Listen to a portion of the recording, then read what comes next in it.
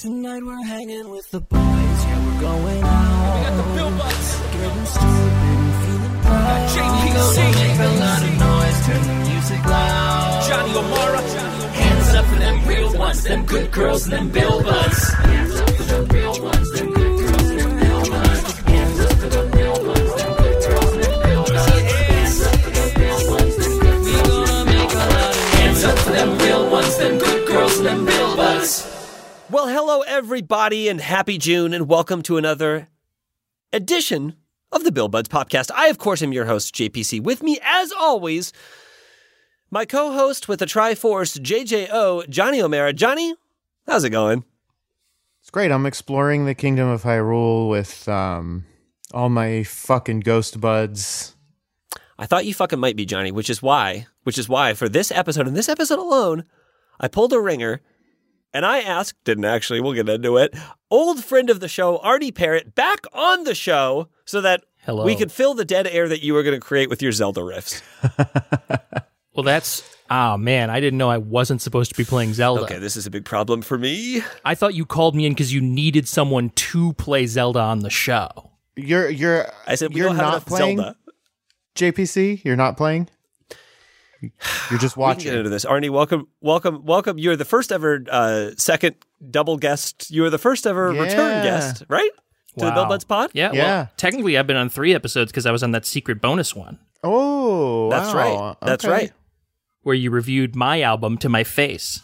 Yeah. All it took was Arne texting me, I want to come on Bill Buds and talk about this Kesha album. And I said, okay, sure. That's fine. Yeah. You can. That's great. No, I'm not playing Tears of the Kingdom. Tears of the Kingdom, is that right? Yep. That's correct. That's the name of the thing. Mariah is playing it, and I'm happy to let her play it. I didn't play Breath of the Wild till like a year and change after it had come out anyway, so I'm fine waiting. And I don't like saying this, but Diablo 4 is now out, and I'm avoiding. I've already downloaded it. I've already purchased it. Said I'd never buy another Blizzard game again. Fucking stupid. Big mistake to say that. I haven't started playing it yet, but I know as soon as I do, I'm gone. I'm lost. I'm in the wind. You've done like the 2 reprehensible parts and are now denying yourself like the good part. I know. You're like, I bought it and now I own it and I'm not going to play it because I don't fucking deserve this. I had a busy day today, and I told Mariah I had a little bit of a break, and I said, I have an hour. I could play Diablo for an hour. And Mariah was like, yeah, you should. Like, take a break. Play Diablo for an hour. And I was like, this is a trick. No way. And I took the dog for a walk. I was like, I'll be in the yard. So what I'm understanding is Johnny's going to play Zelda, you're going to play Diablo, and I'm just going to get to monologue about this Kesha album, which actually, I don't know. It sounds like a pretty good show. Yeah, you could just it does seem like a take pretty it from show. here. Yeah, sure. Hey, everybody, it's me, ATP on the 1s and 2s, and I got my boy Johnny OJJ with me, and Nope, that, of I'm course, busy. over there is JPC, and we are going to be coming at you live from the Bill Buds No, I'm a barbarian. I'm in hell. Okay. Okay. All right, well, I tried to start hosting, but I lost steam. I don't know what to do from here, so take it away. Yeah, it's hard to do. Well, Arne, let's start with this. I got a text message from you begging to talk about this album. So I got to ask you, we're talking about we're on a roll now. Another 2023 album. This one came out just like a month ago. This is Kesha's Gag Order. This is her 5th studio album. Give us your experience. What was it that you absolutely had to talk about this album on the show?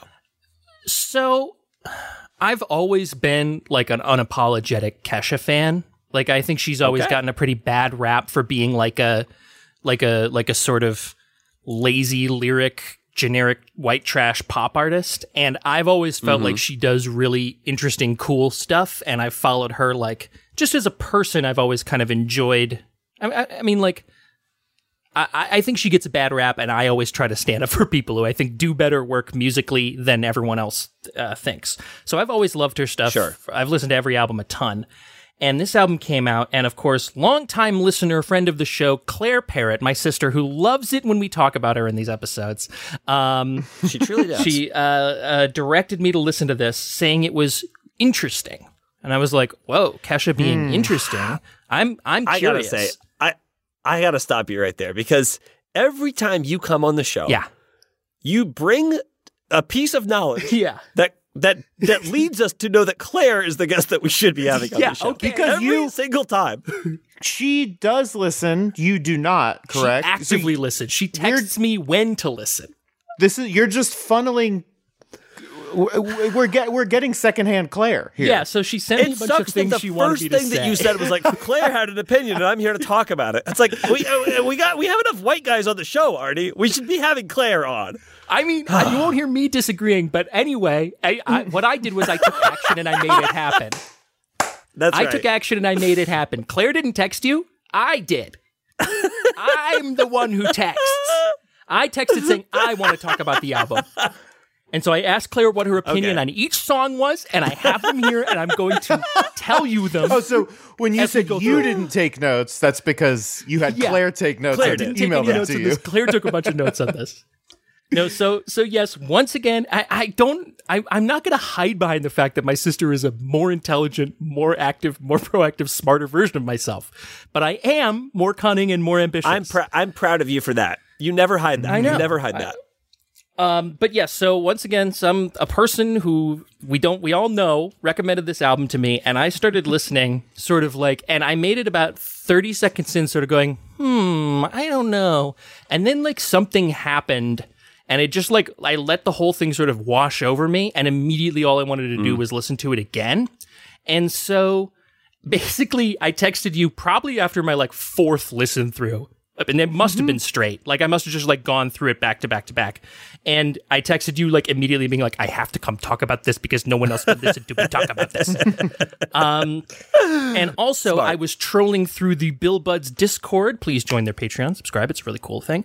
And I saw people saying that you'd never done a Kesha album. That is 100% Which, to true. me, That is was that kind of is true. crazy because, like, it seems like it's like just a thing you guys would love to do. Like Kesha's bops and bangers through and through. I assumed you would have covered it at some point, but you didn't. So now we're starting with probably the worst example of a Kesha album. Well, but I will say this. Maybe. I'll say this, Arnie. This was my first Kesha album that I've ever listened to a whole album's worth of Kesha. I've heard of, Same. almost all of her singles, but this is my first album. I heard well, the song that she did with Eurovision contestant Flo Rida. What? What was? I don't know. What is? It's Oh, Eurovision. right, I get it. wait, Florida Flo Rida. was Florida representing Florida? Flo Rida was representing San Marino. Oh, okay. Yeah, it's This part of isn't a Europe joke. now. He really was there. I don't know if I can't tell if you think I'm joking or not. Well, we're all kind of working through it together, Johnny. So let's figure out. Hey, it was a real doozy to watch it. Wow.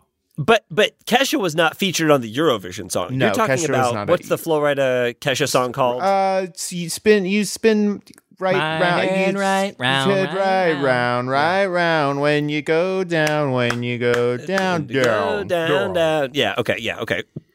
Thank you so much for that. Yeah, and I, for me, Kesha is a blind spot in that, like, I'm aware of Kesha. I like a lot of the singles. I just don't think I've ever listened to like a Kesha album before.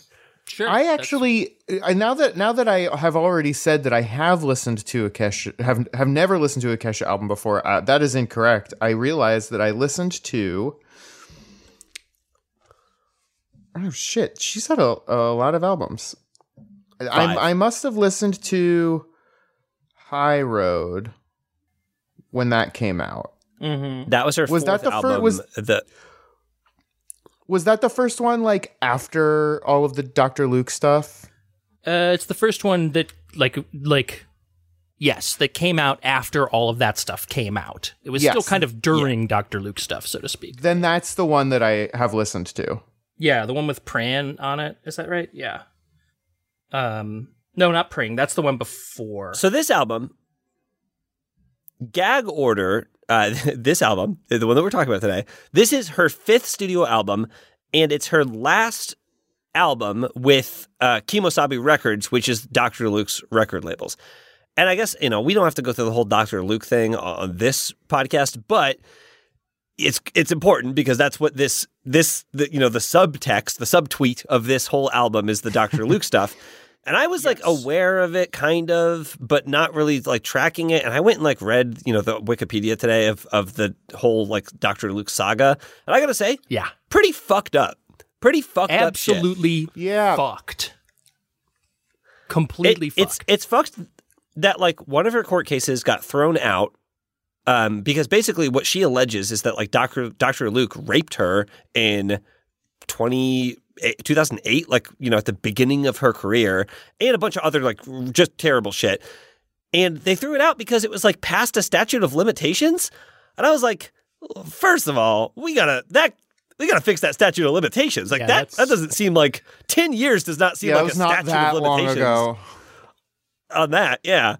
But her court case is still going on. It's like July of this year is when it's scheduled to be in court. We're currently in the middle of it. Yeah.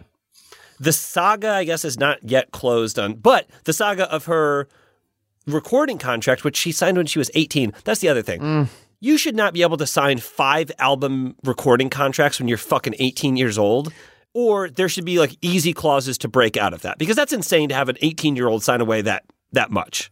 Obviously a much different situation, but I remember at orientation for college, part of it was like, hey, do you want to sign up for a bank account? This is the bank the school uses, and like we have ATMs all over, so it'll be easy. And everyone was like, okay. So I signed up for this account, and it turns out I didn't need to use it because you can use any fucking card in an ATM. And then I just had this account at a bank that I never used. And then like once I graduated college, I was like, oh, I still have this like weird fucking account. And I had to go, and the bank had been sold like 9 times. So I just had to find whatever bank it became and be like, hey, I think I have an account here and I would like to not anymore. Yeah, I mean, student loans, pretty unethical. Well, yeah, that too. I mean, like there's, I mean, it's absurd. You're right. An 18-year-old should not have a 5-album contract. And, it's isn't it nice to know that the music industry is just as fucked up as like Hollywood? Isn't it nice to take a distracting break from the misery of films to, I don't know. Yeah, the entertainment industry is rotten all the way down to its core. But it turns out that even though the industry is rotten to its core, and that it seems like that Kemosabe Records really did limit what Kesha was able to do on a lot of her albums, seems like this album she kind of did do her own thing. Which leads me to my next question for you, Arne, because, I'll get some of the stats on this thing. It was released on May 19th, 2023. It is 13 tracks, 38 minutes and 53 seconds. I said it was her 5th studio album. It debuted on the Billboard Top 200 at number 187. And I was like, whoa, that's wild for a Kesha album. But again, I read that it's because the record label kind of fucked her over and did not give her a big release. They didn't put her retail in a lot of stores. They didn't do a lot of marketing behind this album because it was their last album. And presumably, like, Dr. Luke, doesn't want the gag order album doing well. The politics of this thing are completely fucking wild. And it's also like, it's an album that tries to directly subvert the thing that is pushing it and releasing it, and obviously the machine doesn't want it to do well. So like, exactly. it got suppressed. I mean, so much. I never saw it on Spotify. Like literally, if you search for it, when I searched for it when I was first looking for it, I found like singles, and I found like this weird. It took me like 10 clicks to get to the actual album, as opposed to if I search anything else, it's just like the first thing that pops up. Like so it's just we can't ever prove there's shady shit happening behind the scenes, but it is weird to me that this album has done so poorly. Yeah, I didn't fucking maddening. Know that it came out until you were like, I want to do this. Same. Truly. I don't know how I would have heard about it. My sister would have texted you. Yeah. Your sister texted you, and you texted us, and that's how we would have heard about it. That's how you guys learn about music. Yeah, the other thing about this album, and Arne, this is what I want to get your opinion on, is the primary producer she worked with on this album was Rick Rubin. Absolutely. I mean, Rick Rubin's got his stinky little fingers all over the music business. But I want to know, what is your opinion of Rick Rubin and kind of his production work? So, Rick Rubin is one of the giants in this. He's worked with everybody forever, and this album is kind of covered with his influence. So the things I guess he's famous for, I would say the most, are he's kind of into minimalist production. He believes a lot in paring down stuff and like removing a lot of background sort of clutter and really pushing forward like pretty pure and simple front lines with really sort of minimal but very snazzy production behind it. And that, I think every track on this album is like dripping with that very like, even though there's a lot of big sounds, he's not known for like small sounds, but like it's very like unified. There's not a lot of things happening in the background that are like superfluous. So he's very into that idea. Sure. And he's also a very spiritual guy. And he's very interested in music and spirituality, and this album I think obviously has a ton of that tie-in with the, you know, like there's Ram Dass, there's a bunch of like modern sort of philosophy religious thinkers that show up, and some lyrics like that, and just the general musicality of it is both minimalist and kind of rooted in this idea of like the connectivity of nature and all this other stuff. So I think he shaped a ton of this album, but I also think that he and Kesha met in a very, like, I think they both wanted to do the exact same thing. And I think maybe that's why, for me, it's a very effective piece, is because both of them, I think, wrote to both of their strengths and what they needed. And he was, to me, exactly the right producer for this thing. It's not machiney at all. It's very organic. It's very interesting hearing you talk about Rick Rubin, because I know that he's all over the fucking place. Mm-hmm. But I don't think that I could listen to something and say, "Oh, that's Rick Rubin," and you can, it seems, which makes sense. You're like a music guy, but I couldn't help but think about Jack Antonoff, who is also in everything, and I can hear something and be like, "Oh, that's fucking Jack Antonoff," like immediately. And it's interesting. I think if you had listened to more Rick Rubin stuff, I feel like you would be able to get there, because like the Jack Antonoff thing, I think, is like a proximity thing, because it's like you hear enough Jack Antonoff and all of a sudden now you can hear it. But I feel like I've heard just as much Rick Rubin. And even on this album, like, nothing felt samey to me. Like, everything was very different, but it all felt like, you know, you could tell it was all on the same album, but I was never like, oh, there it is. There it is. Whereas like other albums where you've got that. Well, so Jack Antonoff, production is very, we don't have time to talk about what a producer is because it's such a crazy thing. But like, production is so wide in scope, and there's so many things that sort of make this job. And I'm trying to think of like a comparison you can make to like an artist or something like that that's a little more tangible. But Rick Rubin is broadly known for like sound and style. And even if they may contrast and they may like feel different, they all share this sort of strange overarching sensibility, if that makes sense. And Jack Antonoff is known for much more like specific things. Like Jack Antonoff is famous for like the way he produces vocals all sound very similar, which is not necessarily like he uses the same vocal production, or he uses the same kick, or he uses the same thing throughout them to make have a distinctive cohesive sound using the specific waves. He brings his Fruity Loops presets. Yes, whereas Rick Rubin has like ideas that kind of transition. Interesting. I think the easiest way to understand this is if you make it a food like metaphor. So let's make it a food metaphor, baby. If Jack Antonoff and Rick Rubin are both chefs, Jack Antonoff knows how to make a really good Reuben, okay? And any artist he works with, he's going to make a version of the Jack Antonoff Reuben. Whereas Rick Rubin, he goes into your kitchen and he just starts Jack and Antonoff. So he makes a Jack and Anta stroganoff.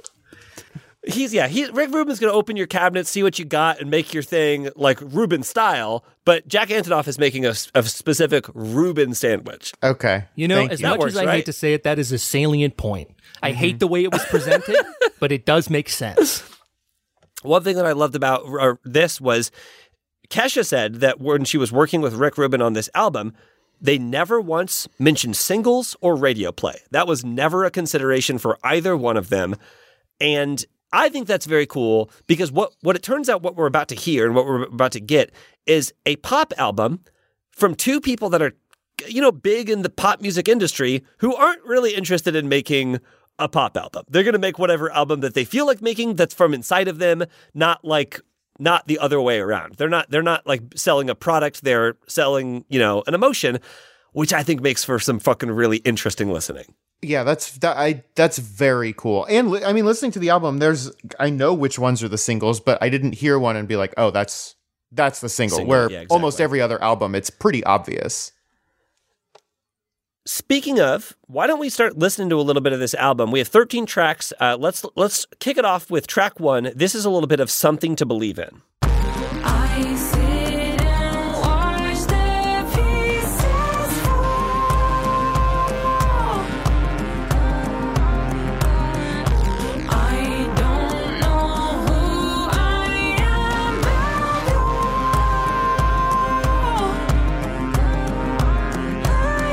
You never know that you need something to believe in when you know it all. You never know that you need something to believe in. You never know that you need something to believe in when you know it all. You never know that you need something to believe in. You never know that you need something to believe in. All right. I think it's best we start there. Arnie, what are your thoughts on Something to Believe in? Well, so it's interesting. This starts out. We didn't hear the first 30 seconds of this, but it is there's so nothing. It's just this ambient soundscape for the first 30 seconds of this song. And then there's just this sudden punch where it just goes this bam. It's like cinema, the generic trailer noise, this very heavy bassy horn pad thing comes in and it pounds you with this. And this is a very cool track that is kind of the thing that I almost normally don't like that much, where it's very repetitive and it's a few lyrics and it's just a simple sort of melody with all this production stuff over it. But the pieces of it are so cool to me that I was so captivated by it. I love the little melody changes. I love the production on it. It is so lush and it's so just driving. I was absolutely amped the first time I heard this. I think I sometimes I really like repetition and sometimes I really don't. And I think that this song and a lot of the songs on this album do a really good job of it. And it's very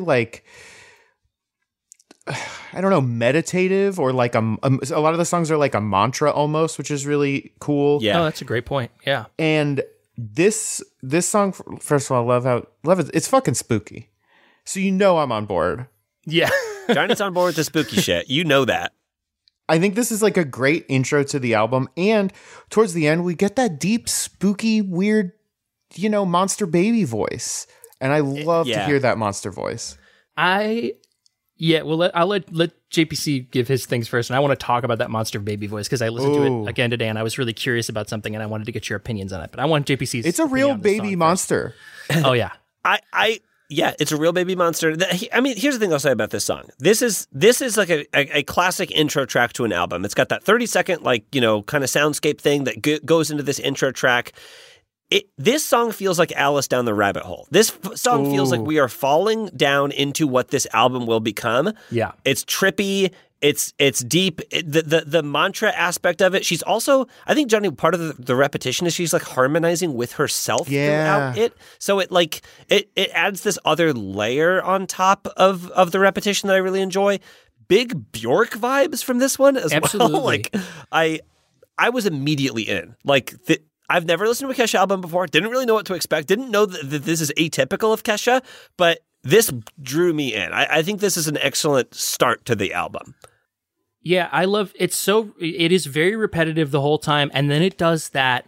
It's so just to never know that you need something to believe in when you know it all for 2 minutes, and then it does that amazing mind's bit racing like a stallion, and it like totally flips the whole song vibe, and then it goes to the bum bum bum. It's only 3 parts. This whole song is only 3 parts, but the 3 parts that are just like, they're like electric to me.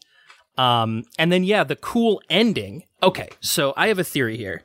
I'm playing my piano. Sorry, I was trying to figure out the key it was in. I think so. This song is in the same key as the second song, and that's usually a no-no. I'm sorry. I know we don't want to talk about music on this show, but so we can edit it out. Thank you. Yeah, get rid of the stuff. Slide. Yeah, we can edit around it. This song is in the same key as the second song, which is usually something that producers actively try to avoid because you usually want songs to switch because it feels like they're in a different space. So as a musician, when I hear 2 songs are in the same key right next to each other, to me, it feels like a very deliberate choice, right? You must have wanted this to flow into the second one organically because it's almost the same tempo too. Like these 2 songs are very connected. Yeah. And this weird little baby monster voice thing in the middle is clearly pitch shifted, right? Like it sounds like JPC is using one of his dumb voice things. No, right? I think it's a real baby monster, but continue. First of all, I don't have dumb voice things, okay? I have very intelligent, very successful, very useful voice things. Yeah, so some dumb shit like that is what's happening. And the voice is being shifted. To me, the recording quality also sounds lower.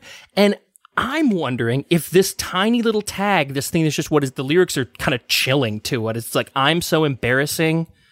I'm so used to abandoning myself. I can't believe I'm still alive. Right? Those are the lyrics, which are like kind of fucking scary lyrics. I think this is like a voicemail or like a note that she wrote. Like, I think this is her having an idea for a song. And once again, completely unsubstantiated. And I think it's pitch shifted from whatever key she put it in. I think it's pitch shifted down to the key of this song. And then they just did some producery magic on it. So it works as this weird transition between song 1 and 2, despite it being its own unique melody thing. Those 3 lines never show up again. They're just this weird fucking outro / intro to the 2 tunes. So I think Arne, it's like a pitch shifted voice memo. I'll tell you this. The wild conjecture is welcome here on the Bill Buds. All that other stuff you said about music, that's not necessarily what we're going for here. So if you could continue with the wild conjecture, but don't tie it back into music, we're going to be good for the rest of the 12 whatever tracks. I do, don't relate it to anything musical. Okay, got it. Exactly. Let's listen to track 2. This is a track called Eat the Acid. I swear to God, I close my eyes. I heard a voice inside my mind. The universe said now's your time, and told me everything's alright. You said don't ever eat the acid if you don't wanna be changed like it changed me. You said all the edges got so jagged, now everything you saw then can't be unseen. You said don't ever eat the acid if you don't wanna be changed like it changed me. You said all the edges got so jagged, now everything you saw then can't be unseen. Last night I saw it all. Last night I talked to God. All right, that is a little bit of Eat the Acid. I wrote down something to say here, and I thought, I don't want to say this. I don't want to invite this, but I'm going to say it anyway. I'm not proud of this, but when I was listening to this song, this gave me big Ye West 808s and Heartbreaks like vibes. Does anyone remember that album? I'm aware of it. Look, I don't want to talk about. I truly don't want to talk about Kanye or Ye on the show. And yet, but that was a time before before he had like really gone off the edge when like his mom had just died and he was really fucked up and he put up like a fucked up like auto-tune album. And I remember listening to it and being like, no, this is not good. And then like years later in like 2014, a friend of mine said that was his favorite Ye album. And I was like, what? That's your favorite? And I went back to listen to it and I was like, oh no, unfortunately, this is very good. Like it's so good. But he does like, he does in that like a lot of like long sustained synth and like auto-tuney stuff. And I was like, oh, this is very similar. It's reminiscent for me. Is that the album that has Love Lockdown on it? Yes. That was like the single, which is not the best song on that album. I like that. I do like that song, unfortunately. I don't even remember what. I remember that album. I don't remember the song, so I don't remember what song on that album made me think of this, but whatever.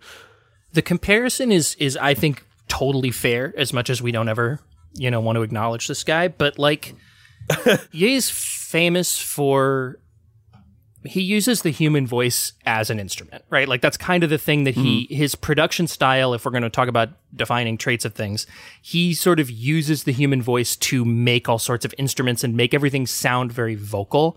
And this track, and in fact this whole album, has a lot of that. Like they use Kesha's voice, they double it, they move it around, it changes into different things. And this whole album is so much of that. And I don't really know. So I'm a bad musician in the sense that I don't know anything about music. So I don't really know if there are artists, who were the artists doing this before Ye did it. Because certainly someone else has done a lot of this stuff. Ye's just sort of the one that made it incredibly popular because he's incredibly popular. But this particular style of like using the vocals to make a ton of production stuff is something that is very common. In fact, I do it a lot. Like literally, if you think about the Bill Buds theme, so much of that is just vocals. Like so much of it is me layering vocals, and instead of using instruments, I just have my voice doing it. Like I love the sound of humans as instruments, and a lot of producers have. Ye's the one who kind of made it incredibly popular for hip hop and pop. And so it's hard not to say, oh, this sounds like that, but I'm sure there are other producers who were doing it long before he was.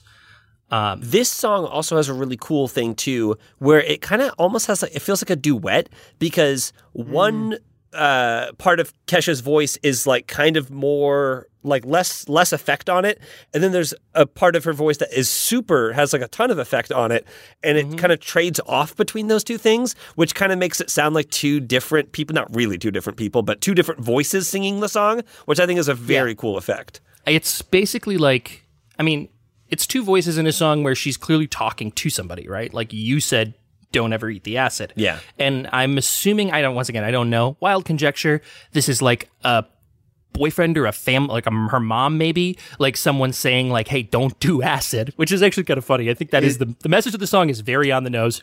Maybe don't do acid. Well, she should have called it Don't Eat the Acid, because if I'm just scrolling through track names... God, you're so right. It is. Well, maybe that's part of it. I think you are correct. I believe I read that it was something her mother said to her. Yeah. So basically it's like one person saying don't eat the acid and her saying I'm kind of like, she's discovering spirituality, right? Which is another thing that like acid's sort of famous for, is giving you a trip and seeing God. And I know that's a thing Kesha has talked about before, is like she's never done acid, but has still like had these spiritual experiences talking to God. I saw it all, all that stuff. So it sounds like her like spiritual awakening came kind of out of like what seems like an anxiety attack that led her to like an epiphany, and then she described it to people, and they were like, "Yeah, that's an awakening. You had an awakening," which sounds like an acid trip. Which is also interesting. Yeah, it kind of does sound like a bad acid trip. But the synth at the end of this song, it kind of takes on like a little Stranger Things vibe, where it's like it's like faster and more anxious. And there was a lot of times in this album where like the anxiety synth kicks in, which is very different than like da da da, and it's like da, da, da, da, da, da, da, da, and it's like it feels like you're being chased. And the end of this song like ends in a fun swell you're right. that you think is going to go into the next track, but it kind of doesn't. It like resets to the next track. I liked that choice. I also, once again, not to bring musicality into it too, but this song has what's called a modulation in it, which is where it's the riff starts out in a minor key, and the last time you hear it, it's in the relative major key of that. And I think it's a very like uplifting thing. So the end of this song, after the last chorus, I think, I don't even, the divine, when she starts talking about the divine, right? There's like these lyrics in the divine, she starts doing that, and then it moves the same melody into the major key and changes all the chords around it and says, you said the universe is magic. Like, it's got all this much more like positive connotation, and then it shifts all the way back into that, as you said, like angsty, they call it an arpeggiator, this like very cool popping synth noise. Aren't you guys glad to have me sing words? I do love an arpeggio. That is your final warning, okay? Johnny, I hate to hear you say arpeggio on it when I'm admonishing him for saying arpeggio. No more saying arpeggio on the Bill Buds pod. We have to move on to track 3. This is a track called Living in My Head. I hate the idea of someone listening to this and getting the absolute wrong idea of what you guys normally talk about. They brought a guy who uses music terms on. This guy. I don't wanna be here anymore. Sick of all the chaos anymore. Crawling on my skin here on the floor. I'm so sick of myself, you don't know. I don't wanna be here all alone. I don't wanna do this on my own. Get me out of my head. Out of my head. Out of my head. Out of my head. When's it gonna end? When's it gonna end? When's it gonna end?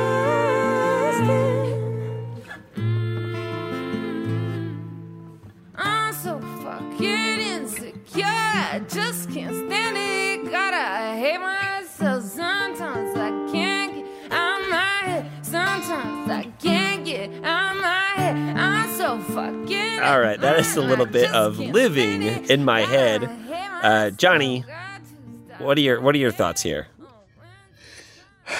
I really like her voice, and I think when she became like super popular, you know, back in the day with like TikTok, the song, not the app, and her work with Eurovision's Flo Rida, she was like very heavily auto-tuned, which I also love. Don't get me wrong, and she did a lot of like I don't know, she was kind of like criticized for doing that sort of like talk singing, you know, like weird like indie rapping, whatever. And it's cool to just like, I don't know, I really like the way her voice sounds when there's a lot less production on it. And this is like the third song in a row where it's a lot of repetition, and I still don't mind. I like what she's doing. Yeah, this one's this was my first listen through. I was like everybody, vibing and bopping to those first two songs, which have a beat, and they have like a real like almost like, hey, we're almost dancing. We're kind of nodding our head in rhythm, and our shoulders are going a little bit. And then I got to this track, and this is where I think I like sat back in my chair and had the realization that I was like, oh my God, this is like really heavy. Like, this song hit me emotionally. It really, I felt a lot of anxiety and sadness and depression and pain coming from her and from this. And I had like, this is the first time I really like listened to it. And I remember thinking like, is she okay? Like, this is fucked up. Like the little demon baby voice saying, I'm so embarrassing. Why am I still alive? Like, that's fucked up. But this just felt like it hit me really hard. And I like remember texting my sister and being like, I'm 3 songs in and this is upsetting. And she didn't have anything to say. She was asleep. So it was my opinion. I thought it was upsetting. But yeah, I thought this track, and then it continues for a little bit. I just thought, oh, this is like really dark and actually not something you can just kind of enjoy. Like, to me, I felt almost, this is the beginning of me as a consumer feeling guilty for buying and supporting, trying to support Kesha and instead fueling things that were actively destroying her. And this song really hit hard to me. It's interesting, Johnny, because we not too long ago we listened to that Ethel Cain album, Yes. which is kind of like this like dark Americana album, and this definitely had some of that like dark Americana vibes on it as well. I mean, I agree with Johnny. You got to be impressed by Kesha's vocal range. She sounds fucking great. I love the way she's like slurring her words and like turning her words into mms in this song as well. And it's very stripped down. I mean, it's also, when this is the third song on the album, this is a type of song that you would expect to see like midway through someone's album. But this is the third song. It's just like she's taking you on this specific journey. And it's like, this is where I wrote down when I first listened to it. I was like, oh, I don't think I'm going to listen to a pop album. I don't think anything on this album that I listen to is going to be like a pop record. This is your fucked up emotional journey that you're taking us on. And this comes right after two like spooky bangers. So it's like, it is the sequencing is definitely not what you would expect from an album from TikTok's Kesha. She does this a few times too, where I think she's almost like playing on the like rap singing that she got in so much trouble for. And this is the one that hits me the most powerfully, but she does it a few times where she like kind of calls attention to what I guess I'll call old Kesha with a dollar sign. You notice she doesn't have a dollar sign in her name anymore. So this is new Kesha. Something I realized when I was researching this, because I was looking up her previous albums, and it's like the first 3 albums are dollar sign and the last 2 are not. Yeah, well, I think that was I assume that was a deliberate change and not like, oversight. No, yeah. But this, like, I not to get too much into my personal life, but I have a hard time sleeping. And sometimes when I have a hard time sleeping, things will just be running through my head, songs, things like that. And this just little bridge line that I'm so fucking insecure, I just can't stand it. It's like barely sung, but it is sung. God, I hate myself. And it's just like, it's so sticky and so addicting and so just like, I just think it's beautiful, and every choice about it, like you said, like the slurring words, she just doesn't do lyrics for one part of it. She just goes like, I'm she just like hums. She like mms it. It feels so, it just hits me so hard. And this is like literally this, of course, the saddest fucking lines are just like drilled into my brain. And whenever I can't sleep, this is what I'm hearing. And that's, probably why I can't sleep now that I think about it. We've done this show long enough that I understand something about production, and it's so interesting how, like, we'll hear this finished version of Living in My Head, but there's probably like 13 to 300 other versions that they recorded, but it's like until they find like the sound that goes most well with what she's trying to convey. And I feel like this take of like just kind of slur the words a little bit. It's like, oh, no, that's the song. Like, the song is delivered in this specific way when it could have been sung crystal clear. It could have been rapped. Like, there was other options for this song, but this is the version, Yeah. Mm-hmm. Let's listen to track 4. Let's listen to Fine Line. There's a fine line between genius and crazy. There's a fine line between broken and breaking. Spent my whole life trying to change what they're saying about me. Sick of walking that fine line between selling out and being bought, fine line between famous and being forgot. It's time I'm coming down off of the cross. Sick of walking that fine line.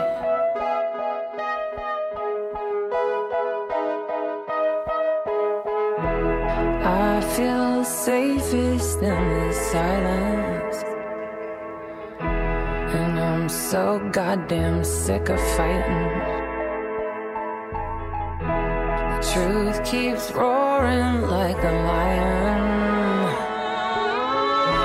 Yet that'll be the cross I'll die on. The years keep on dragging, I'm at the end of my road. The noose gets tighter and tighter, I'm tasting blood in my throat. All right, that is a little bit of Fine Line. That is also the moment where I realized that on Spotify there are 2 versions of this. Yeah. There is an edited version on Spotify. I guarantee you it's less enjoyable to listen to than this version because they just kind of like blank out all of the times that she says fuck, which like it makes that last pre-chorus line completely unintelligible. Like you don't want to Also, listen to it. incredible commentary on censorship that probably the least upsetting thing in this whole song is her saying fuck, and that's the part they bleep out. She's literally talking about being miserable and sad and upset and killing herself, and they're like, but this word's pretty bad. She said the F word. Yeah. I love the end, that last line. There's a fine line between what's entertaining and what's just exploiting the pain, but hey, look at all the money we made off of me. So fucking good. It's kind of the thesis of the album, right? Like, she puts, this is kind of like the whole idea of the whole thing is just, hey, everyone made a lot of fucking money off me exploiting the shit I've been through. And that's like, once again, this is that, like I said, the guilt that I feel listening to this, just being like, I couldn't do anything. I didn't know any better, but it doesn't mean that like my obsession with listening to this stuff and, you know, like doesn't in some micro way hurt, you know, and this is another one where they kind of like,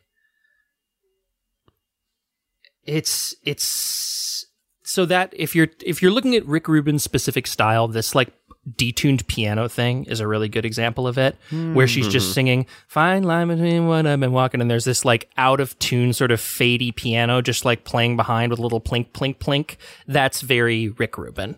Once again, that's specific, not the piano, not the out of tuneness, not the reverb, just like all of it combined for some reason to me says Rick Rubin. And although I love, once again, the sort of, like you said, the vocal production of, she says, with what, I forget the line, but she sings that little riff, the truth keeps roaring like a lion, and she goes, it's just a little singing behind it, and it's so cool. It's just so cool. Yeah, and this one truly just has the feeling of Kesha just talking directly to you, the audience here. Like this is Kesha telling you what the album is about. I love that. Because we're 4 tracks in and she's like, here's what this shit is about. And she's just like, again, it's all out there. It's out there. Yeah. She's putting it all out there. And it's also done in such a clever way where it's like, this is on, you know, Dr. Luke's label. This is an album called Gag Order about her being silenced by him. And this album talks pretty much about everything that she's going through, but she doesn't name any names. She's not trying to get sued. Like she's doing it in like this like very savvy way where the audience is getting exactly what it's about, but it's not being said. I love that. That's plausible. That's the fine line, baby. Yeah, that's the fine line she's walking. Yeah. I have to say, before we move on, that I could not listen to this track without thinking of the Avenue Q song. Well, you can't put out a song called Fine Line without thinking of the Avenue Q song. But that's more, Johnny, I think that's just a way that our brains are broken. Yeah. Maybe not everybody's brain is broken that way. There's just a fine line between love and a waste of time. Damn. Really smart. Truer really words. Smart. Let's listen to track 5. This is Only Love Can Save Us Now. No resurrections here, can you believe it? I'm about to blow your fucking head through the ceiling. I'm getting sued because my mom has been tweeting. Don't fucking tell me that I'm dealing with reason. I love a little Kesha scream. Yeah, maybe I'm possessed, bitch. Fuck yeah, I'm selfish. Shut up, eat your breakfast. I would kill for secrets. All my been leaking. I don't got no shame left. Baby, that's my freedom.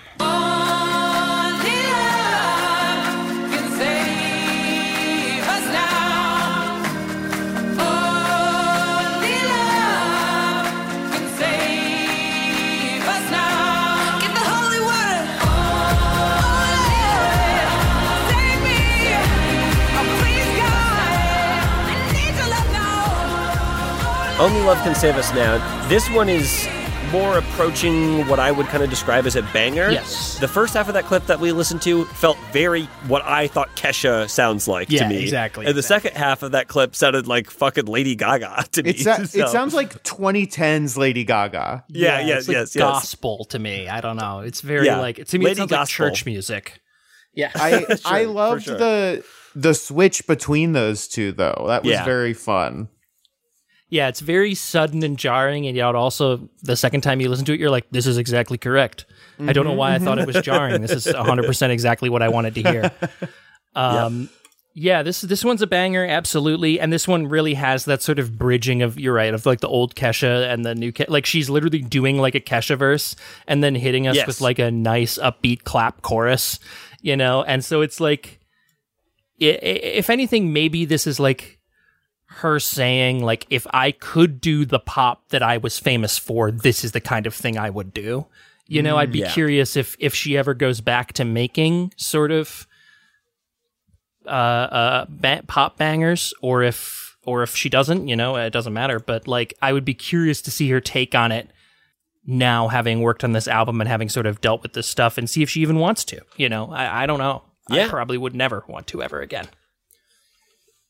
Yeah, and to a certain degree, this is your catharsis right here. This whole album is you're saying goodbye, literally letting go of this album contract you've had since you were 18, and the rest of your musical career is yours. You know, it's like now what she does next is up to her, and I think that's fucking wonderful. And I kind of love the way that she said goodbye, because this is her goodbye to that part of her life, and it fucking works. You know, it's cool that her goodbye album on this label, like in this contract, is just like a big fuck you.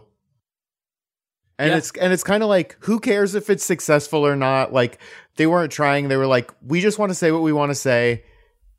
Eat shit.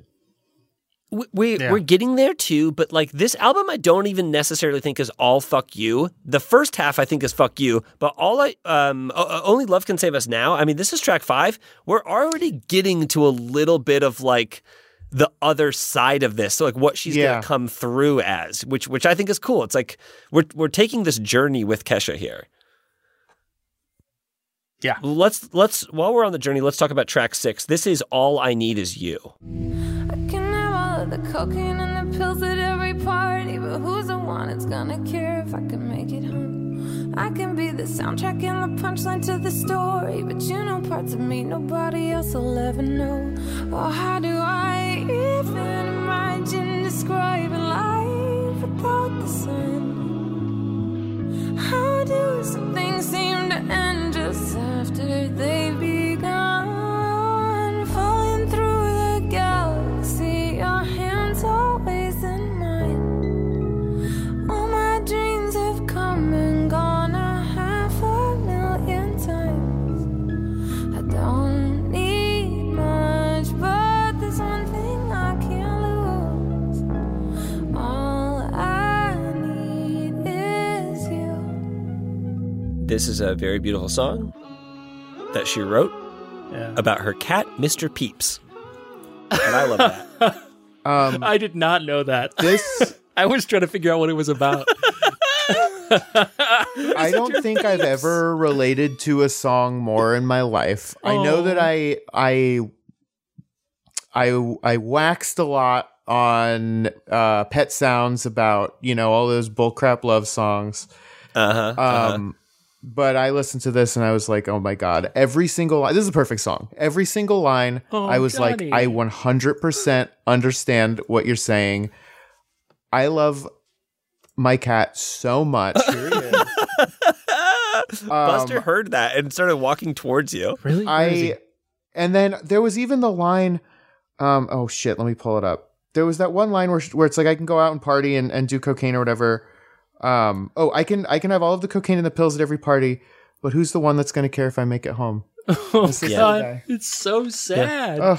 I truly, and he's I saw what it was about, and it was like it was like when he went through some like medical thing, but he's fine.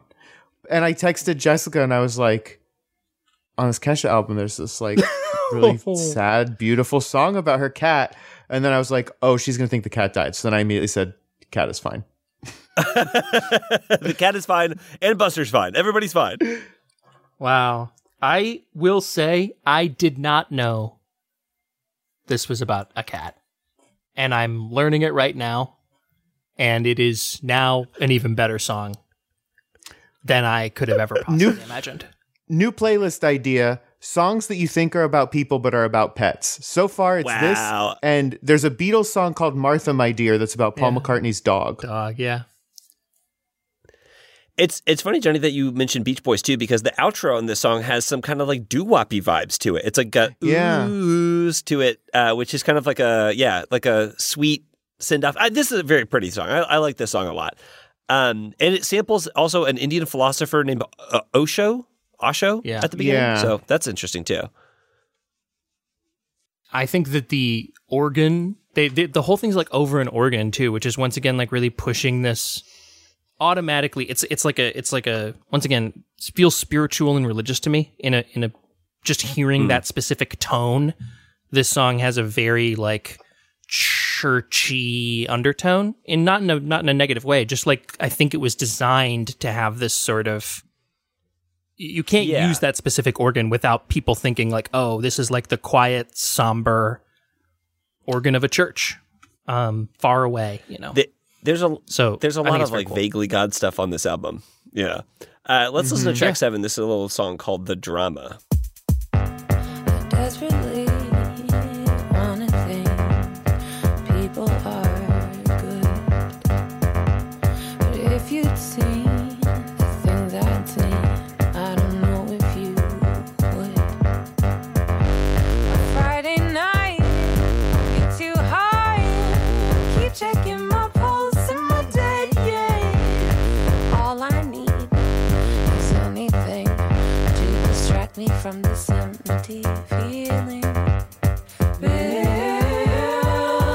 me up, feel the falling, fall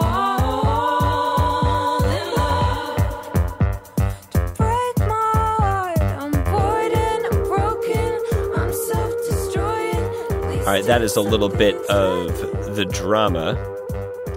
All right, Johnny, what do you think about The Drama? Sorry, I'm busy.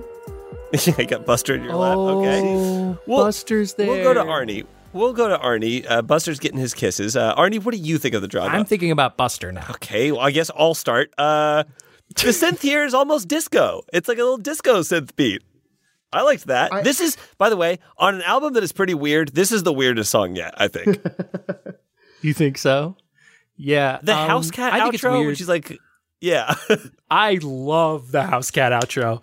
Big into that idea. Yep. I mean, Singing I Want to Be Sedated behind the House Cat outro, even better. Yeah. Yeah, this is very disco. Once again, it's very the one that ding ding ding ding ding. Speaking of repetitive, I think that's the whole song. I think that like whatever that one like bass synth is going bing bing ding ding ding. And the thing is, her vocals, she keeps moving them around it, so it doesn't ever like it sounds repetitive at first, and then she just starts playing in like a different key basically and like moving around this one bass line, so it stays the same but she keeps moving, and therefore it's still interesting even though it's the same loop just for 2.5 minutes. This reminded me so much of something that I cannot put my finger on.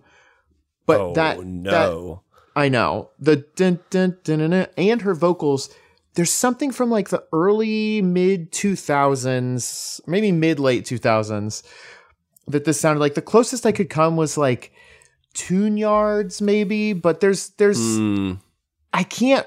There's something. So somebody knows what this sounds like. Maybe it's a Rick Rubin song. Who knows? I guess I just have to go listen to every. Johnny, Rick I'll be Rubin honest. You're song. not giving people a lot to go on with this search, but there's not a lot. There's not a lot there. It's on that synth. All right. Specifically with the synth. It's almost the same. Get vibe in the as Discord. Let Johnny know what he's thinking of, please. Hey, someone found that fucking Coke commercial song. So they did, but apparently, Johnny, that was a very popular song that like everyone knew. That was very funny because I have only heard it in that commercial. We did get a few people reaching out about that. So that's some super sleuths out there that listen to the Bill Buds. I like this. What was I going to say? There's a very specific. Yeah, it has this very specific like 90s dance club like pump up the jam kind of feel to it. Mm-hmm. And I enjoy the lead in from this very irreverent 90s dance tune into just like some silly little house cat outro. Like this song to me is just a very, very good song of like that reminds me like, hey, when I'm allowed to do whatever I want, this is the kind of fucked up shit I'm going to be doing. And it rules. You can't tell me it doesn't. In the interest of time, I'm going to move past the Ram Dass interlude, which is just kind of like a kind of mixed interlude by Ram Dass, who was a spiritual teacher and a yoga guy. And we'll talk about the next actual song. This is track 9. This is Too Far Gone. Pride, I won't apologize for how I'm feeling. With this ego, I won't be the only one that's bleeding. Maybe all this hate I'm holding isn't helping me, but I'm stuck. It's mine to keep. Sometimes I add up all my wasted time. Sometimes I just like seeing grown men cry. Think I killed the part of me that I like. There's that like anxiety synth. Oh, it's so good, yeah.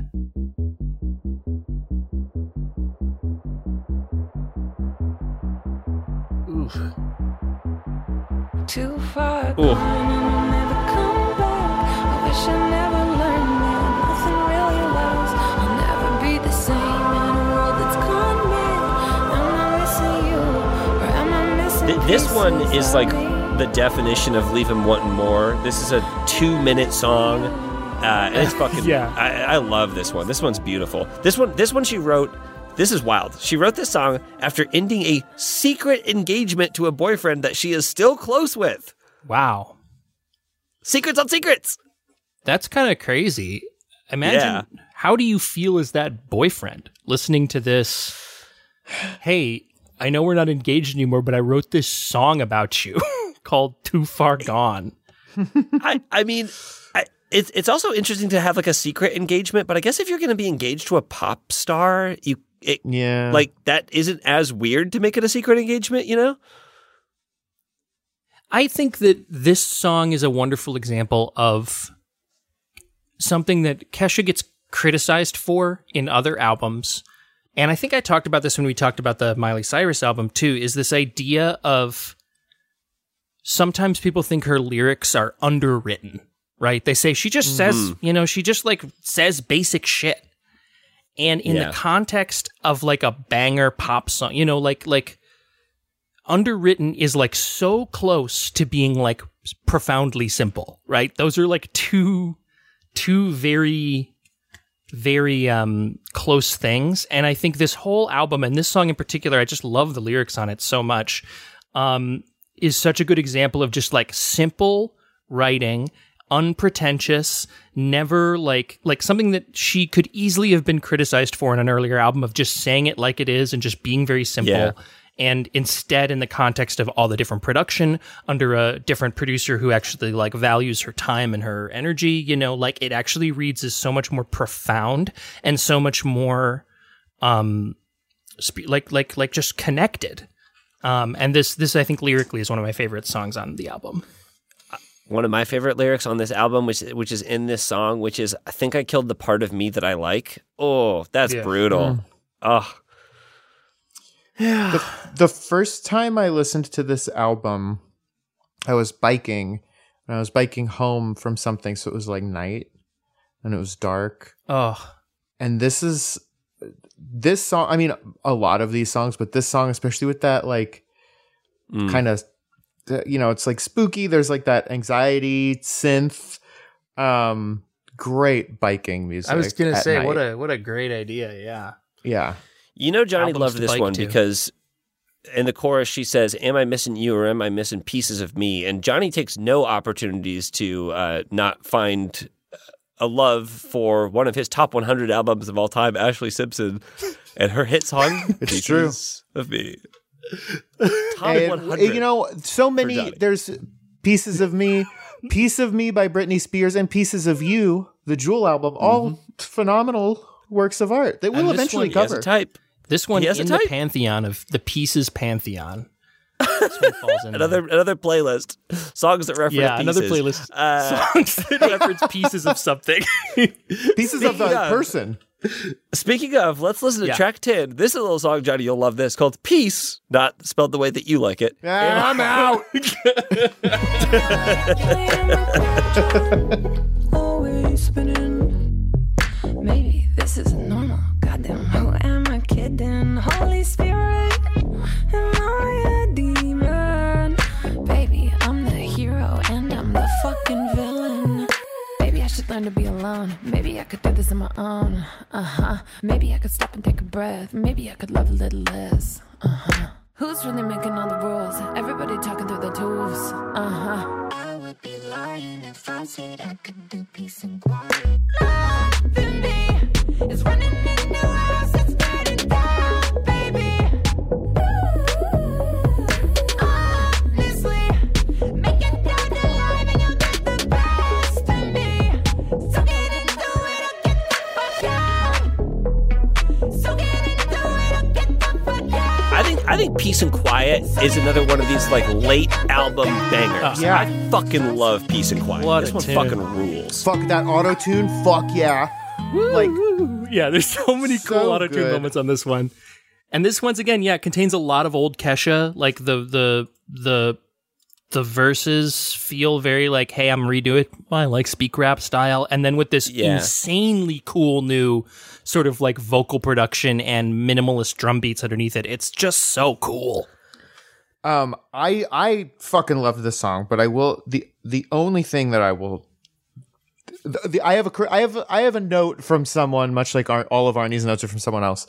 I don't care about this as much as she does, but something that Jessica, like, whenever a song does this, she's like, I'm out. I fucking hate this. This is like unforgivable. And she does this in this song is just like listing the days of the week. And she's just like immediately like, That's it. I'm done. I'm done. Yeah.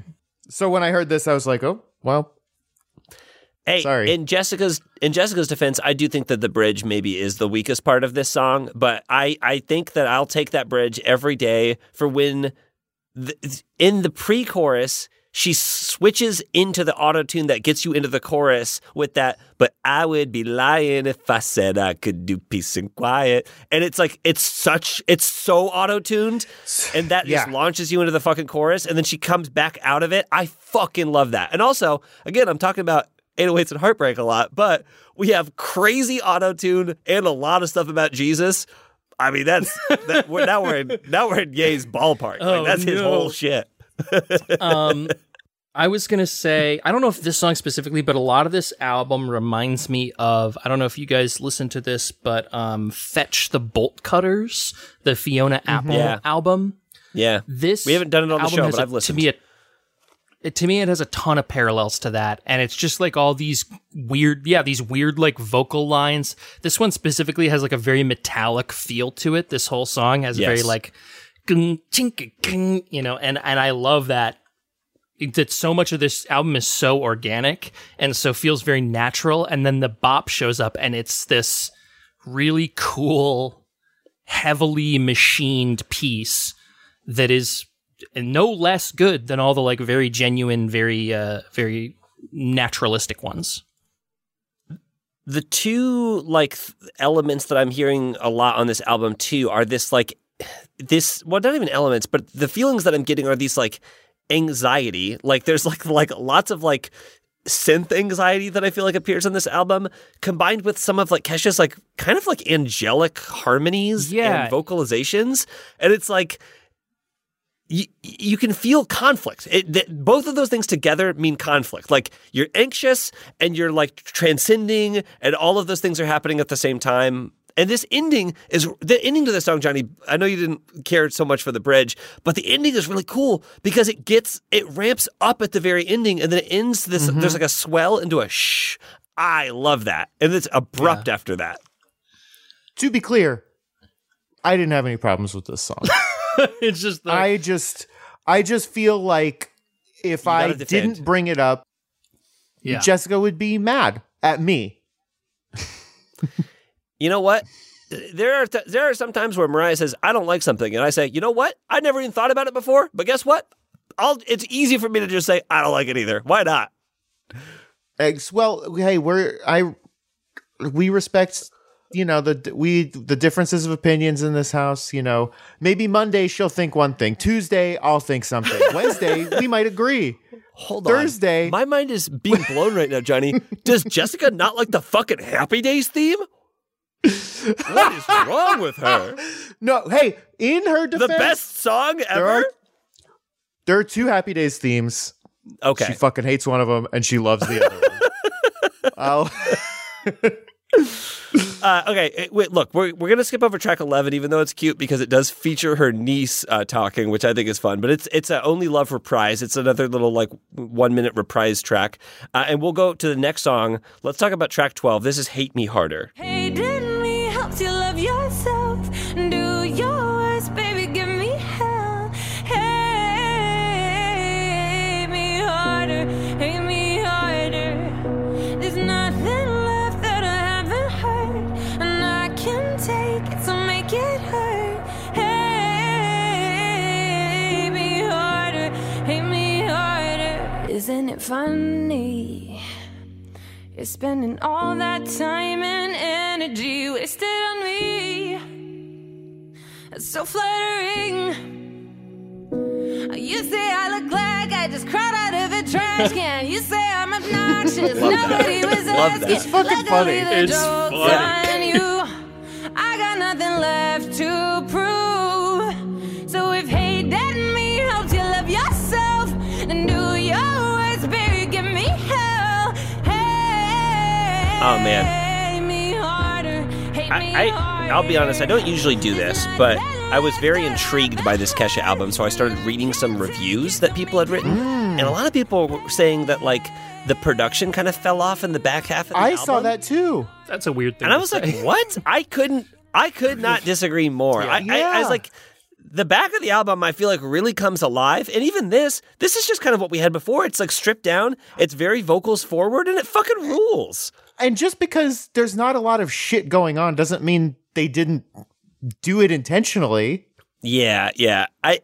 And I saw, to be fair, I also saw some reviews that were like, this is a weird, emotional, perfect journey that she's taking us on. So it's like, I'm way more in the camp that everything here is done so much on purpose. But this is another banger. And Arne, I have a question for you about this song.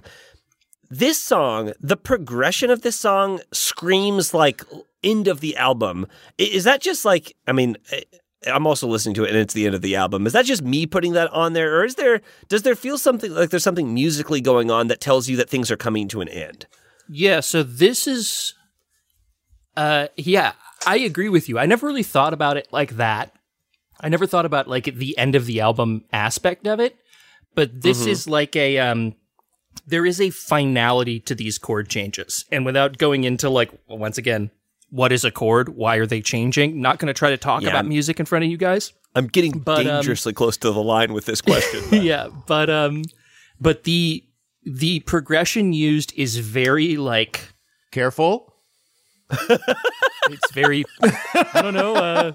Let's see, what's good? That shit crazy. Arne, you can say good or you can say bad. Triumphant? I would say it's triumphant. Okay. Okay. Well, that's fine. Oh, it is. This is so interesting that you brought that up, JPC, and that you, Arne, have referred to it as triumphant, because during the chorus, it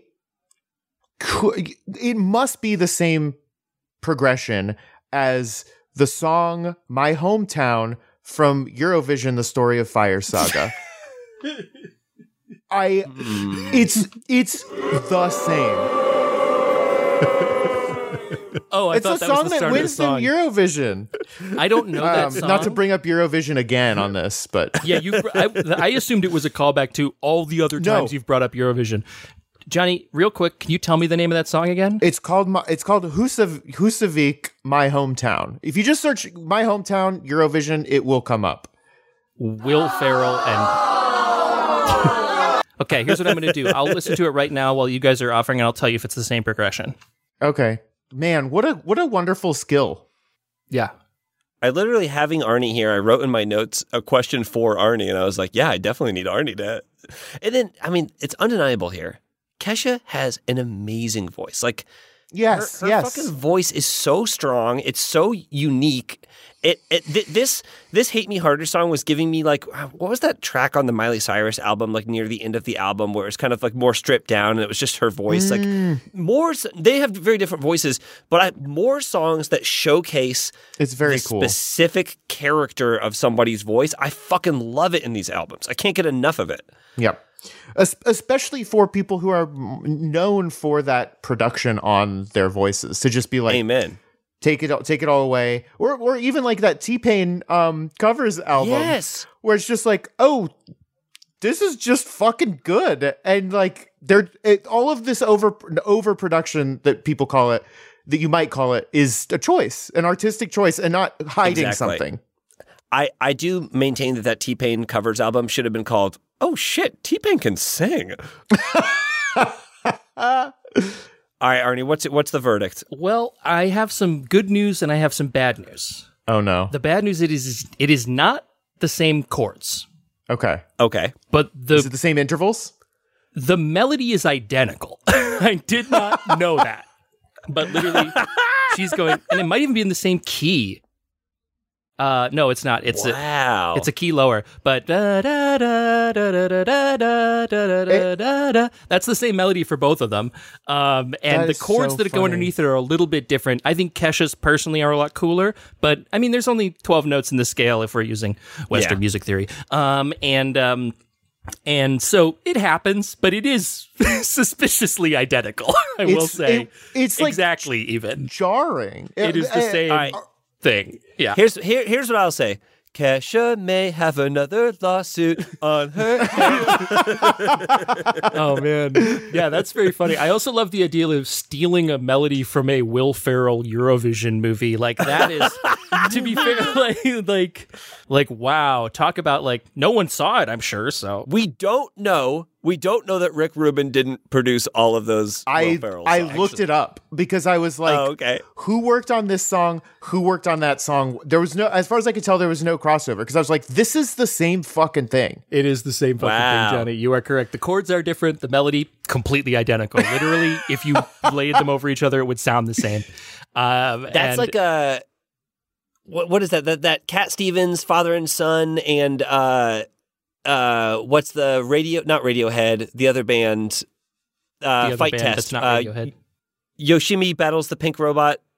What album is that? Flaming Lips? Flaming Lips. No. That yeah. isn't I it? truly have Is- no idea what you guys are talking about. Do you Hold need on, me to hold listen to on. two songs again and tell you if they have the same melody? Because that is kind of what I seem to be doing on this show. There's a song called Father and Son by Cat Stevens, which I is a know very that one, famous yeah. song. And there's a song called Fight Test by the Flaming Lips. I think it's on that album, the Yoshimi Battles the Pink Robot. And Cat Stevens sued the Flaming Lips guy because it's like, this is my melody. This is the melody from Father and Son. Father and Son, a bigger song than that Eurovision song. Like, it's very noticeable. And that they settled that. And like Cat Stevens now gets like 75% of any money that song makes. So it's like the precedent, by the way, is there in the court system. Like it's there. And I would like to take this very moment to reveal that I have stolen the Bill Buds theme from a 1972 TV show about cars.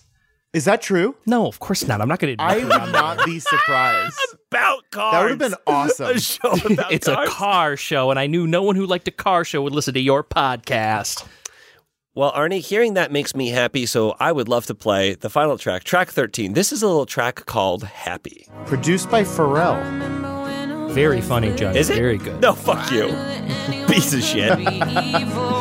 These egos, some people playing with my innocence. I got a casino, but I refuse to be jaded. Still painting rainbows all over my face. Oh, I've gotten used to the fall.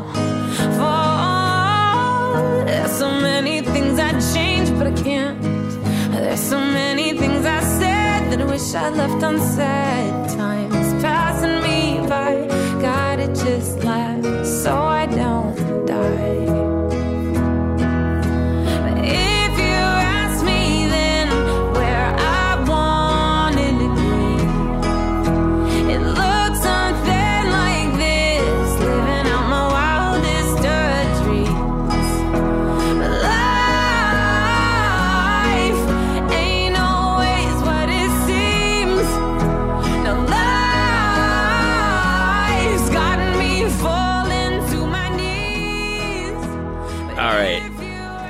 is a little bit of Happy. It's a lot of bit of Happy. I had to hear that chorus. I love that fucking incredible chorus. chorus. Man. This song, I'll say this before we get into the song. This song, the intro is by Oberyn Zell, and the only thing that I looked up about this man is that he describes himself as a wizard. And so, You are Oh my gosh. Kesha's into a lot of like new age spirituality stuff, so I figured that's part of it. Johnny, Never mind. We'll get there. It's okay. okay. Okay, so we're gonna get there. And so all I know about this man being a wizard is that Kesha and I are reading very different books. That's all I can say about that. I love the idea of meeting a guy. He's 80 or something, right? He's really super old. Yeah, he's And old. He's like, I'm a wizard, and she's like, great, you're on my album now. Like, that's cool. I'm excited to hear the expanded edition bonus tracks with Vermin Supreme. I don't know anything about this part of Kesha's life, but I guess she did a podcast like relatively recently.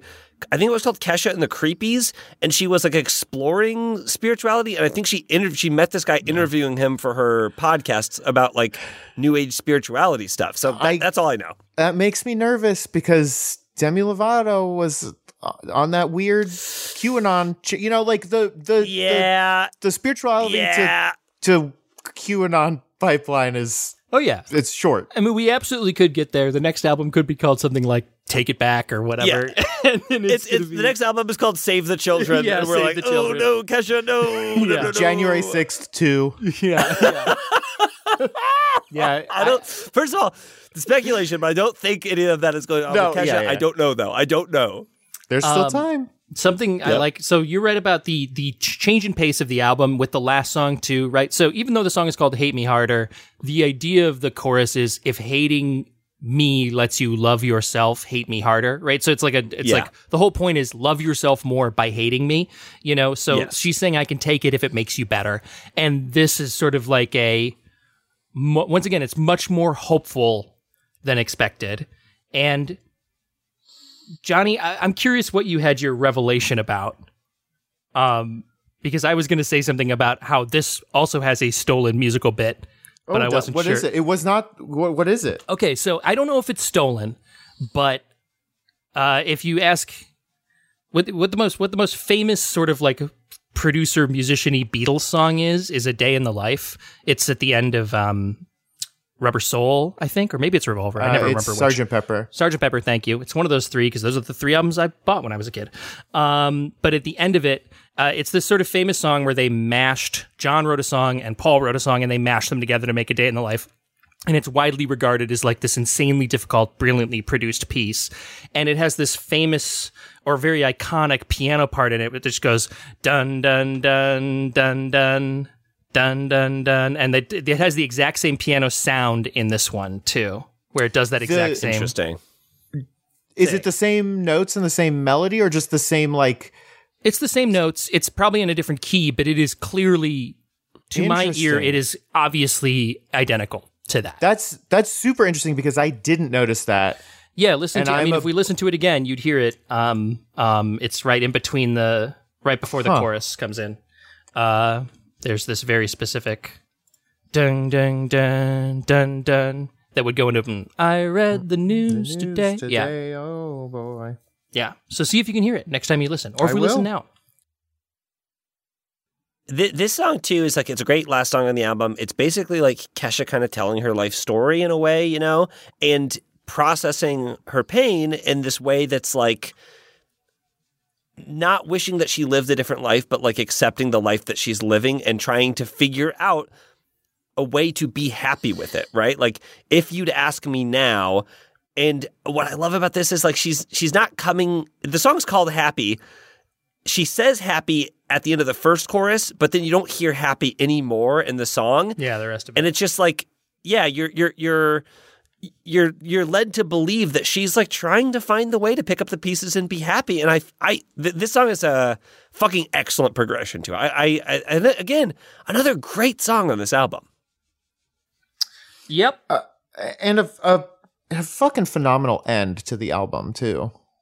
Yeah. Strong sense of finality, really beautiful, simple lines, like very glorious chorus, really strong out. I don't know. Yeah, anyone who says the back half of the album had bad production just didn't make it to this song. I think I don't know. This song alone just has such amazing production in the whole thing, front to back, to me at least. And then it's very jarring when you're listening on Spotify and it goes right into an old Kesha track. That's something I did. This song finishes. You were given Spotify. Everything about using Spotify fucking sucks. I hate every decision that they make, and that is one that bothers me so much more. That's one of the things that bothers me most about using Spotify. Yeah, it just auto-continued into something I didn't want to listen to. You got to click the little button that just replays the album over again. That's the only way to do it. The only way to do it is to listen to the album at the start and you go, oh, I've already heard this track. And then you can turn it off. Oh, wow. You can't be going into TikTok after this. The other day, I was riding my bike. I was like halfway through an album before I got on my bike. So I was like, you know what? I'm going to queue up another album after this. Yeah. So I put add to playlist or add to up next or whatever it's called. It fucking adds it into the playlist after the current song. Oh. And I was like, I still have like three more tracks on this other album. So then I moved those 3 tracks up in the list. It like played them. No, it played one, then went back to the new songs. And then I was like, fuck it, I'm just going to delete the other songs off of here and we'll just play this. And then it played the first song off the new songs and then went back to the old album. It's fucking unusable. And then I was like, can I just clear this list and start over? There's no obvious way to clear the list of what's playing next. Wow. Well, I hope they read this.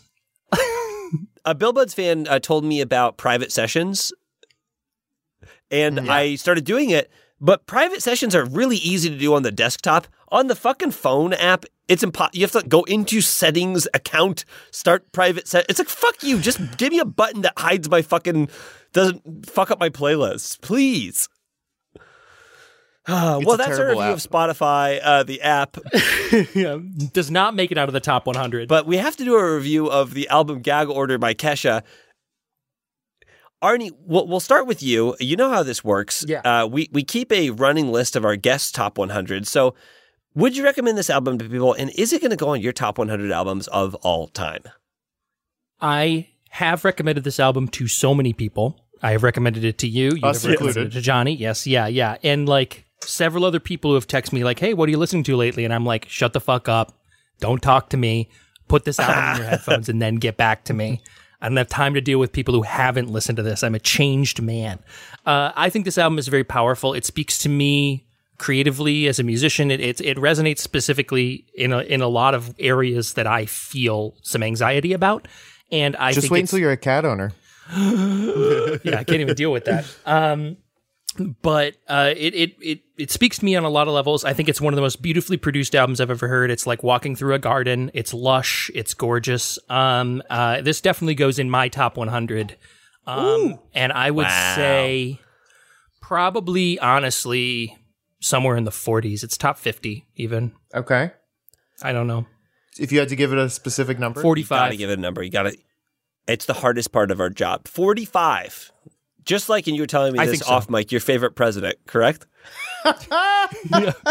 Well, I think a lot of people have said a lot of bad things about him, but personally, he's done some good stuff for me. Yeah.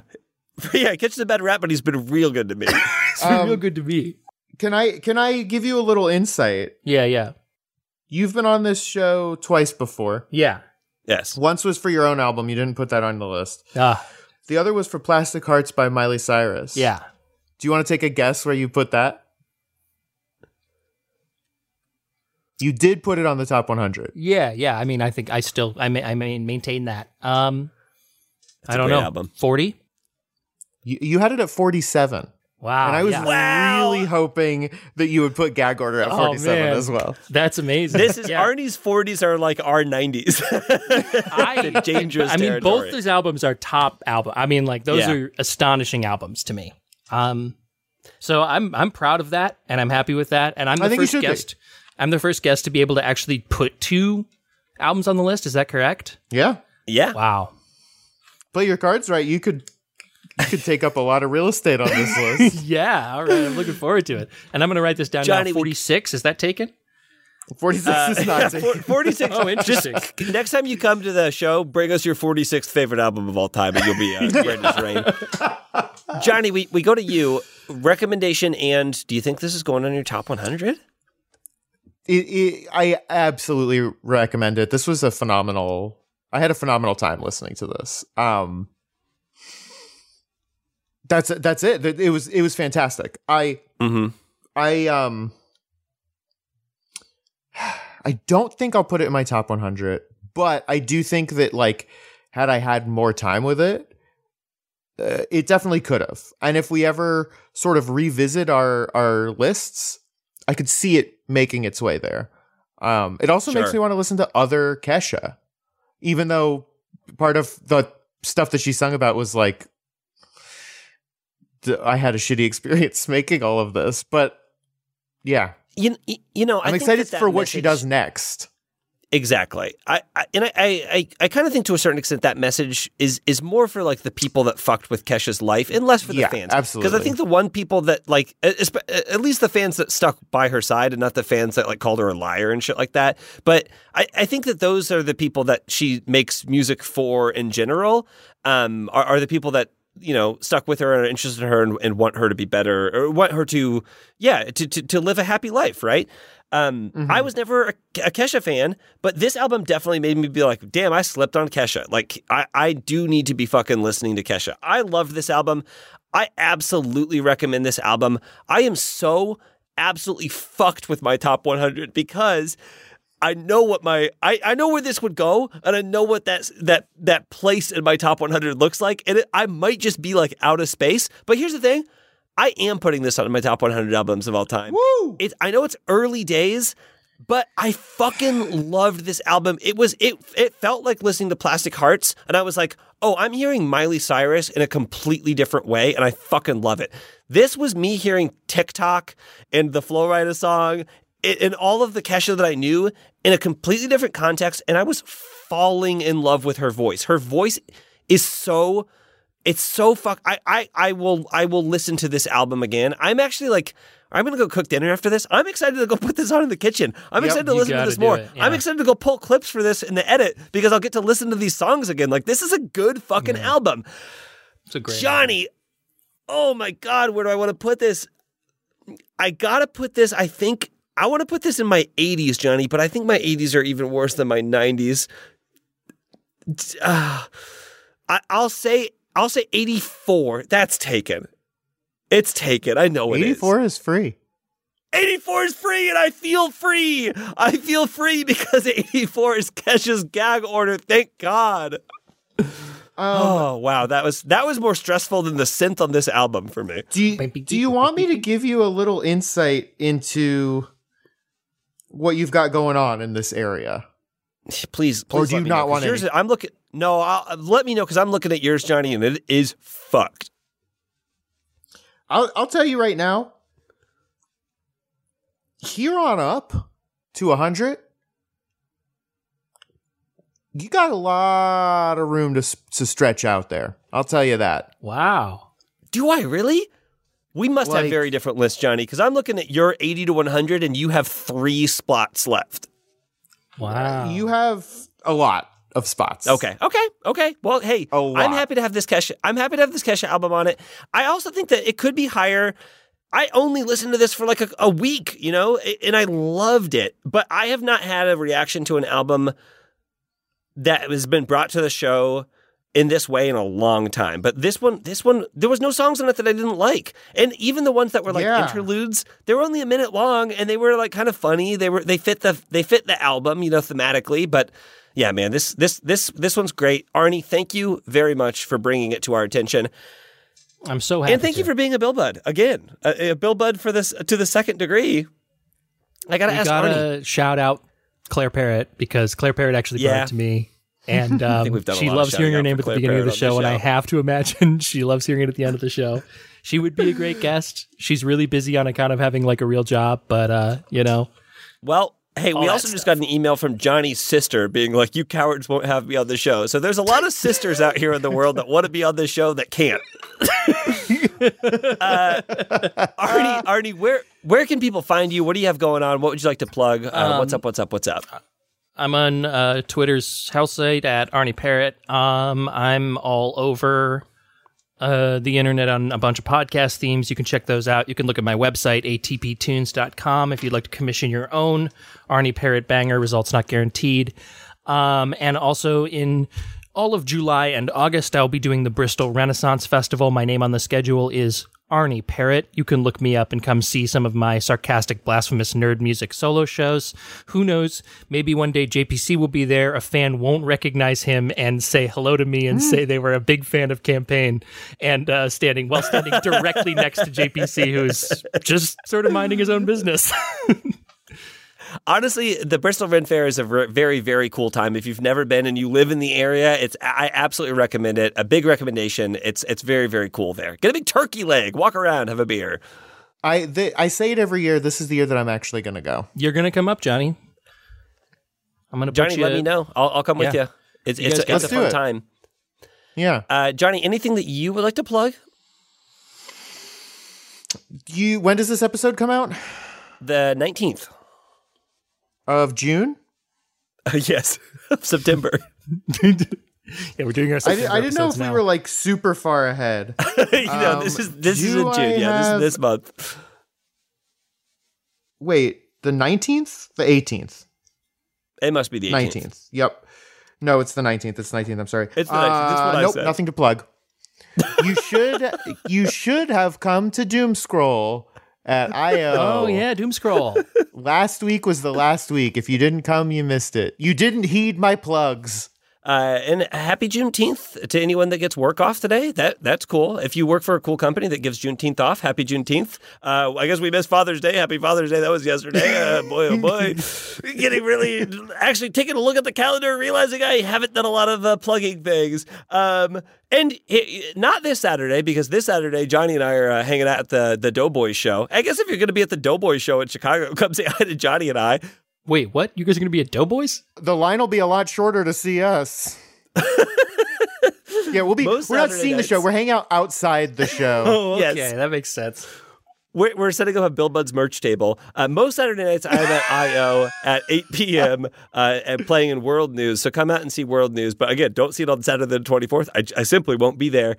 But I would love to see you there. And if you do come to the show, come and say hi to me afterwards at the bar.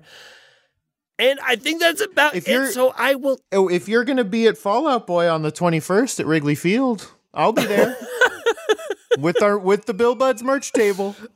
I like how plugs aren't like us plugging stuff that we're doing. It's just like places where we will be, where you can find us. I'm also I'm watching my friend's cat that week. Okay. So if you're at my friend's apartment, I'll be there. This is all and good if you see us out in the wild, please make sure you tell us to get your fucking hat. Tonight we're hanging with the boys, yeah, we're going out. We got the Bill Butts. Getting stupid and feeling proud. JPC. Make a lot of noise, turn the music loud. Johnny O'Mara. Hands up for them real ones, them good girls and them Bill Butts. Hands up for them real ones, them good girls and them Bill Butts. Hands up for them real ones, them good girls and them Bill Butts. Hands up for them real ones, them good girls and them Bill Butts. Hands up for them real ones, them good girls and them Bill Butts.